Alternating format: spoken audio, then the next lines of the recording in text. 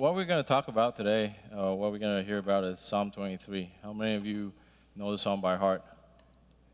Only Kathy? Oh, no. All right. So it's a privilege to stand before you today to speak God's word, but let's open with a word of prayer, okay? Let's pray. May the words of my mouth echo your word, O Lord, so that your Son be glorified, your people edified, and that we may be sanctified as you conform us to the image of your Son. In his name only and for his name's sake. Amen. So we're looking at Psalm 23 today. I know it's a favorite of many. So how many psalms are we familiar with? There are 150 psalms. Not all of them are written by David, right? So there are some who are written by David. He wrote 73 of the psalms to be exact.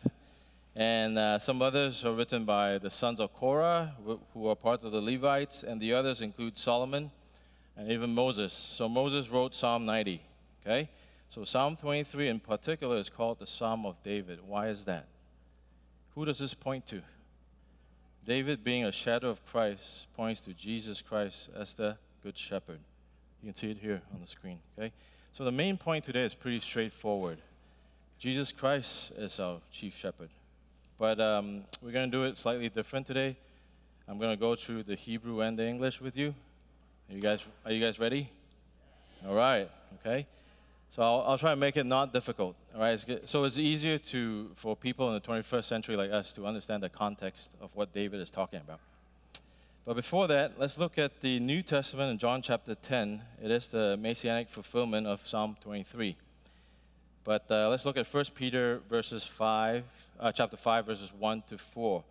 What does Peter say in verse 5? It says in verse 1, "So I exalt the elders among you as a fellow elder and a witness of the sufferings of Christ, as well as a partaker in the glory that is going to be revealed.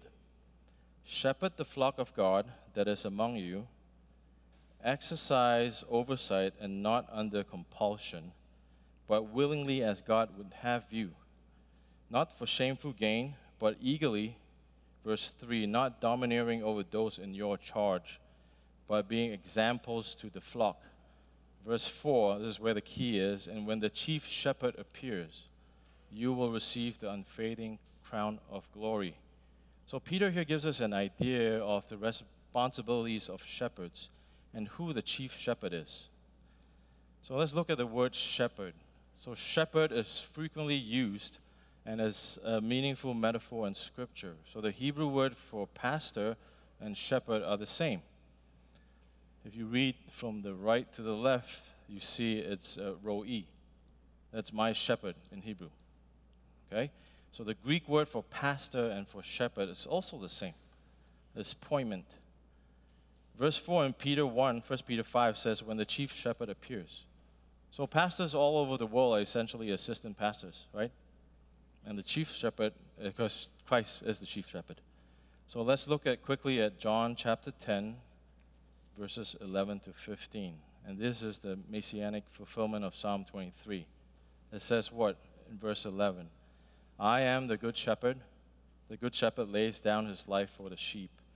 He who is a hired hand and not a shepherd, who does not own the sheep, sees the wolf coming, and leaves the sheep and flees. And the wolf snatches them and scatters them." Verse 13. "He flees because he is a hired hand and cares nothing for the sheep." Verse 14. "I am the good shepherd. I have my own, and my own know me. Just as the Father knows me, and I know the Father, I lay down my life for the sheep."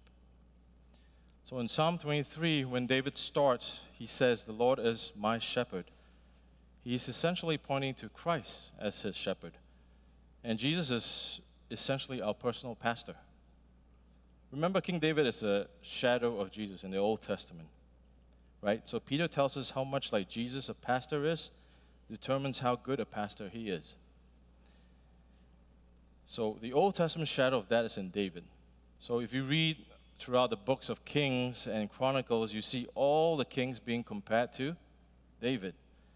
If it was a good king, it will go something like this. He walked before the Lord with his whole heart, like his father David had done. And if it was a bad king who led the nation into idolatry, what it would say, He did not seek the Lord with all his heart, just as his father David had done. So every king in the Old Testament was compared to David. In Ezekiel 34, the kings of Israel were called shepherds, and they were indicted for doing what they were not supposed to, right? Leading Israel to idolatry. So King David is the Old Testament standard for measuring how good a king is, because he is a shadow of Christ. So let's look at Psalm 23 now in the Hebrew and the English. Here on the screen, we'll look at verse 1. You can see so you read Hebrew from the right to the left, okay? So I'll read it for us. Mizmor LaDavid Adonai Roi Lo Haser. It says, a psalm of David. Yahweh is my pastor. For all true believers in Christ, God himself is your pastor. This is a Christological statement. It points to Christ himself in John 10. It points to the deity of Christ.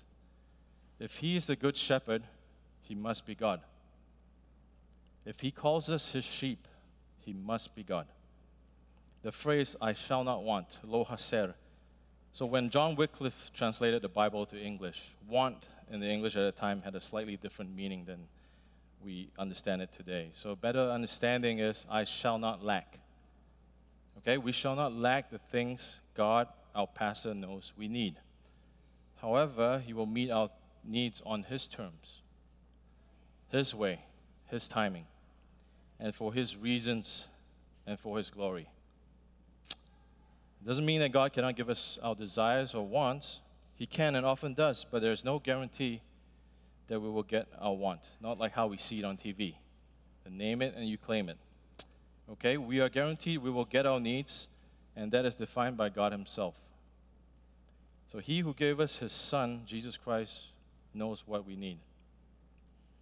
Verse 2 says, Banaot Dashar Ya Bisheni Elmi Mahunot Yana Heleni. The English says, he makes me lie down in green pasture. He leads me beside still water. In our minds, I'm sure many of us have the picture of Jesus Christ with the long locks. Like, looks like someone just came out from a shampoo, like a commercial. All right, you've seen the picture of him holding a staff, carrying a cute lamb, surrounded by sheep. Yes? So something like this. All right? So in the background, you see pictures of luscious hills of grass and so on. I think there's some truth in this picture. There's of Jesus carrying a sheep, but that's about it. So what is the reality of it? So biblical archaeologists will today study Bedouin culture.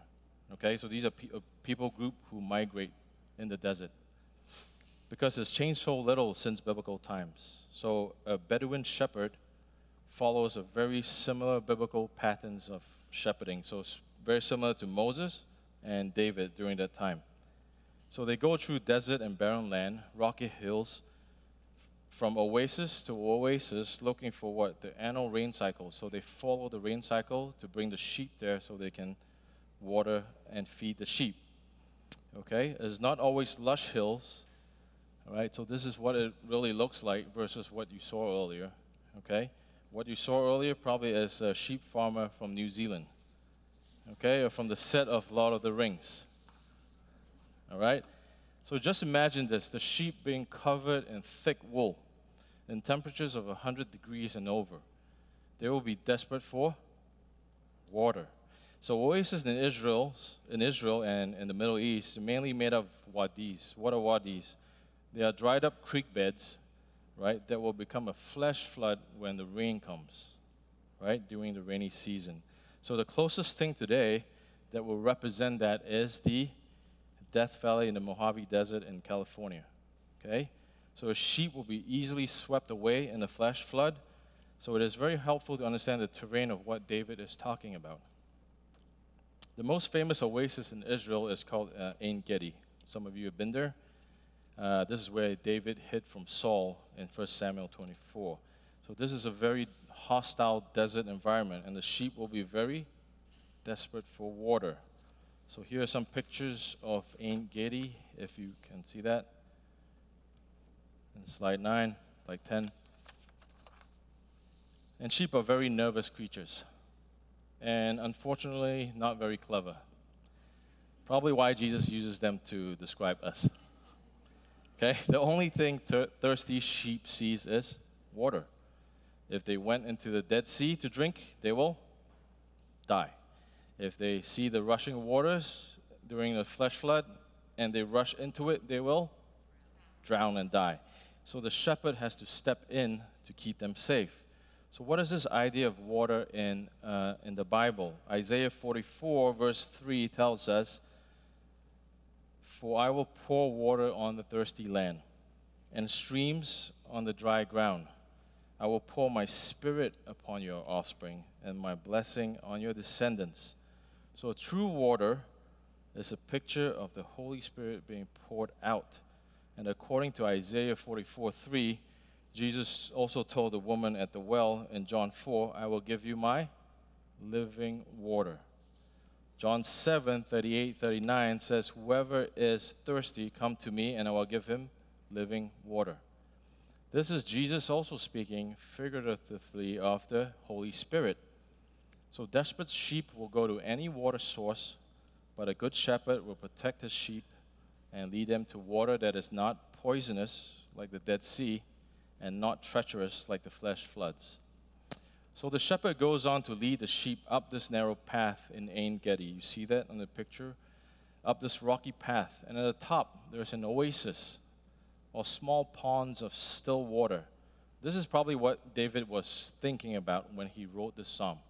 Okay? So when the good shepherd leads the sheep, the water is always still. Right? The good shepherd leads his sheep to still water. If you remember, one of the fruits of the Holy Spirit is self-control. Not being out of control. So that's what is seen on TV. Know that this is not from God. Our God is not one of confusion. Okay? This doesn't mean that there is no joy or excitement. It just means that it is real and not a cheap counterfeit.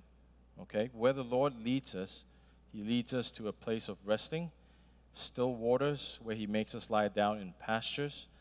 He gives us peace. So if Jesus was our true shepherd leading, the water will always be still.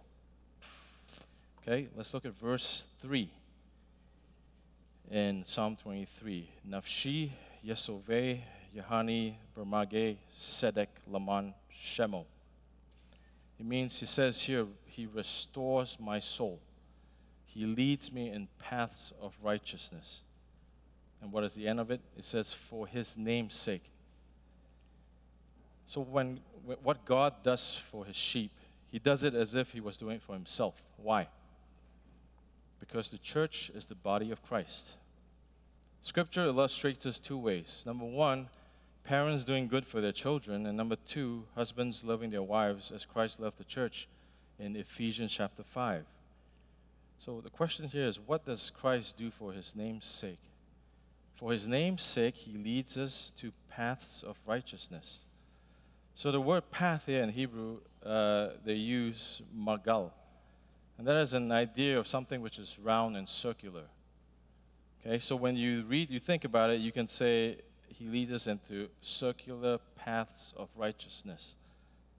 All right? And Christ does this to restore our soul. Nafshi yasova. And the root word of that is what? Shuv. What is shuv? To turn and to return. All right? And it means He causes my soul to repent. So God causes our soul to repent. So how does God restore us spiritually and emotionally? By causing us to repent, to turn back to Him. So repentance is the beginning of all healing. Where does this restoration happen? It happens here, in the circle of righteousness, among believers. Okay, there's restoration in the fellowship of believers. Not just one or two, but the whole body of believers. Circles of righteousness.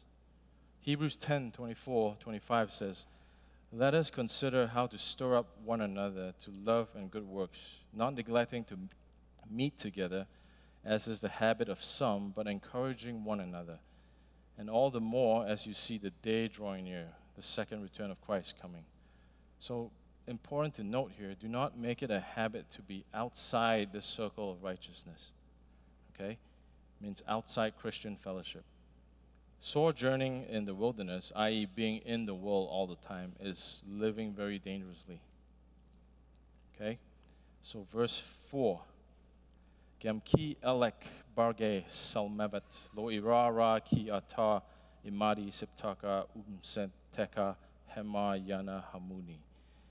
Even though I walk through the valley of the shadow of death, I will fear no evil, for you are with me. Your rod and your staff, they comfort me. So if you look at the word in bold, salmevet, is the shadow of death. This is something we generally understand to be death itself. And because Jesus rose from the dead, so we will also rise with him and not fear death. That is one way of looking at it. But in the context of Psalm 23, this salmevet, shadow of death, is actually the dangerous, steep, rocky paths that the sheep take, right, that goes up to the oasis. So in the Ein Gedi picture earlier, it points to the narrow and rocky paths up the steep slopes. And the predators know where the sheep are headed towards. The sheep has to go toward that narrow path, which is very dangerous, falling rocks, slippery, and so on. And remember, a shadow cannot hurt you because it has no substance. What it tells you is that there is something nearby that can. It's talking about the perils of sojourning in this life and in this world. As long as we stay by Jesus, our shepherd, we are safe. Remember John 15, verses 4 to 11. Jesus says what? He says, "Abide in me, and I in you. Apart from me, you can do nothing." As long as we stay by Jesus, our shepherd, don't fear what is out there. 1 John 4:4 says, "He that is in you is greater than he who is in the world." And in the next phrase, you see David going and saying, "Your rod and your staff." So there's no consensus in scholarship on whether the rod and the staff are the same instrument or two separate different instruments. But what is for sure? What is quite clear here? What the rod is put first. Okay? So if you notice, the correction of the Lord comes before the staff. We generally don't like correction, right? I don't like correction. We like to sing the song, "What a friend we have in Jesus," right? We like to lean on him because he's nice, comfortable. He looks like that New Zealand shepherd. They'll give you a nice little hug. Okay? But here in Psalm 23, David puts the rod first. Why? We as sheep tend to wander. It is a fact. Isaiah 53, verse 6 says, "All we like sheep have gone astray. We have turned everyone to his own way." Notice that the rod also comforts. We can take a sense of comfort, assurance, security from the correction of the Lord. Hebrews 12:6 says, "For the Lord disciplines the one he loves and chastises every son whom he receives." There are trials where God allows us to go through for various reasons, but there are also those that we bring upon ourselves because of our sin. Verse 5. Ta'arok lefane solhan neged sorai Shanti Beshemen Roshi Kosi Ravaya. You prepare a table before me in the presence of my enemies. You anoint my head with oil, my cup overflows. So here, David moves towards a Passover theme. Remember the Passover? So the word here is sorai, the one you see in bold, is from the root word of sarah. So the English translated is enemy, but it's slightly inaccurate. Enemy in Hebrew is oyev. Sorai in this context is literally the one who causes us distress. Who causes us distress? So in the next phrase, you prepare a table. So the preposition here, neged, you can look at it as against. So David is saying, you prepare a table against the one that causes us distress. So as God, 1 Peter 1, 1 Peter 4:12 says, "Beloved, do not be surprised at the fiery trial when it comes upon you to test you, as though something strange were happening to you." Okay? As God intervenes in the circumstances of our lives on our behalf, the devil is also trying to manipulate these circumstances against us, God's people. So please understand what is going on here. The Passover meal is a memorial of what God did when He brought Israel out of Egypt, right? But it was also a testimony of what He was going to do when Jesus the Messiah came. 1 Corinthians tells us our Passover is the Lord's Supper. It is a memorial of what Christ has done.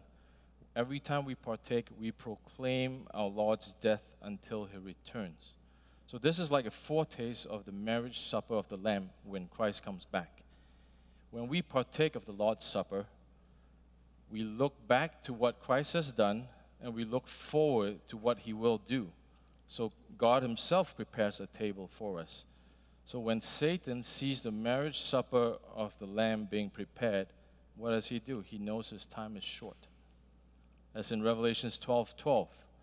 The idea here is the Passover table is set against the one who caused us distress, Satan himself. Okay? Next phrase, Kosi Ravaya, my cup overflows. So in a Seder, in a Passover ceremony, there are 4 cups in a Seder. I'm not going to talk about all of those, I'll just mention 2 of them. There is one cup which is called the cup of blessing. Okay, you fill it up before you partake in the Seder. And the second one, the cup that's being filled up is called, it reminds them of the cup of wrath, God's wrath. So every time they top it up, they'll repeat the plagues of Egypt. So you have blood, frogs, locusts, hail, darkness, and so on. So in a sense, every time this is replayed, every time we partake of the Lord's Supper, Satan is reminded of the cup of God's wrath being stored up for him and his angels. Okay? Judgment that awaits him. And at the same time, the blessings that we, his people, continue to have, and which he always fills up. So here you have a good understanding of the background. It gives us a clearer picture of what David is talking about when he writes Psalm 23. Are you still with me? Okay, we're on the last verse, verse 6. Aktov v'hesed yirda puni kel yame haya v'shavti bebet Adonai la'orok yamim.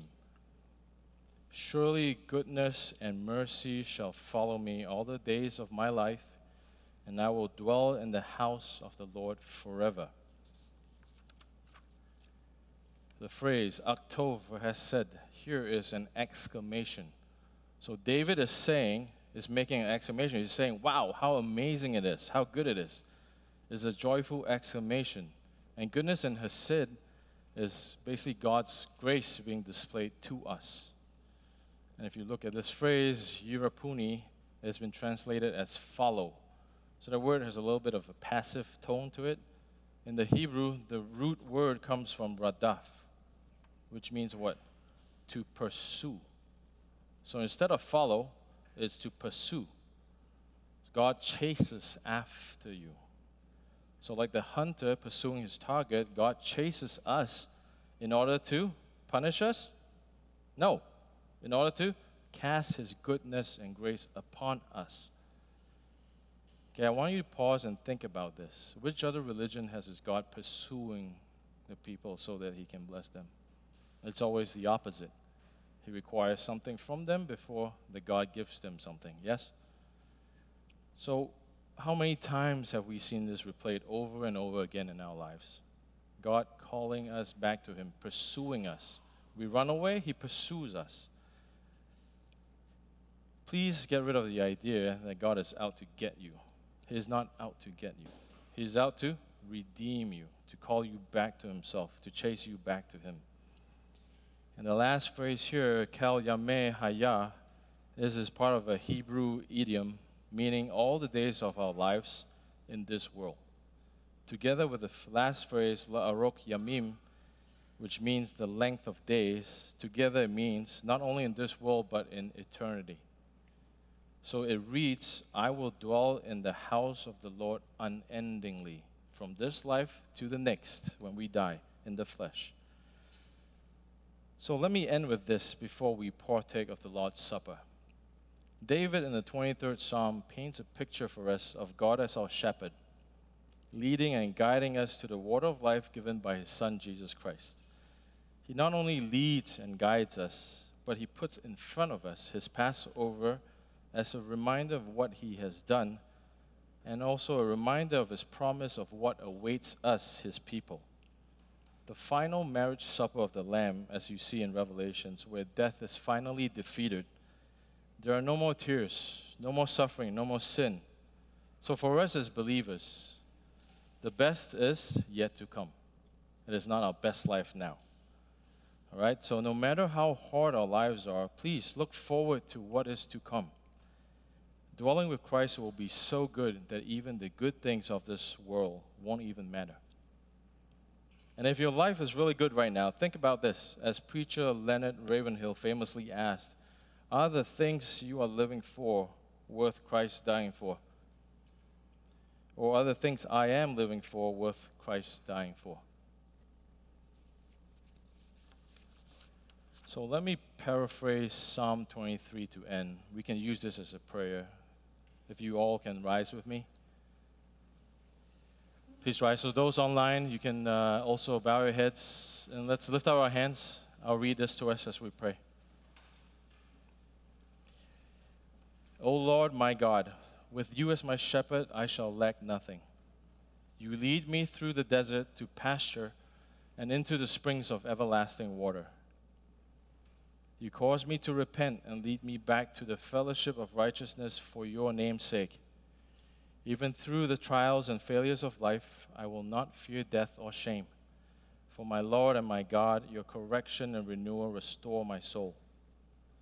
Your Passover reminds me of the atoning work of Jesus Christ, who has saved me from death and the evil one. You anoint me, and I proclaim Jesus' death and long for his return, as you continually fill my cup with your blessings. Oh, how good are you, O Lord! Your steadfast love and grace pursue me, and it extends from this life to the next as I dwell in your presence forever and ever. Amen.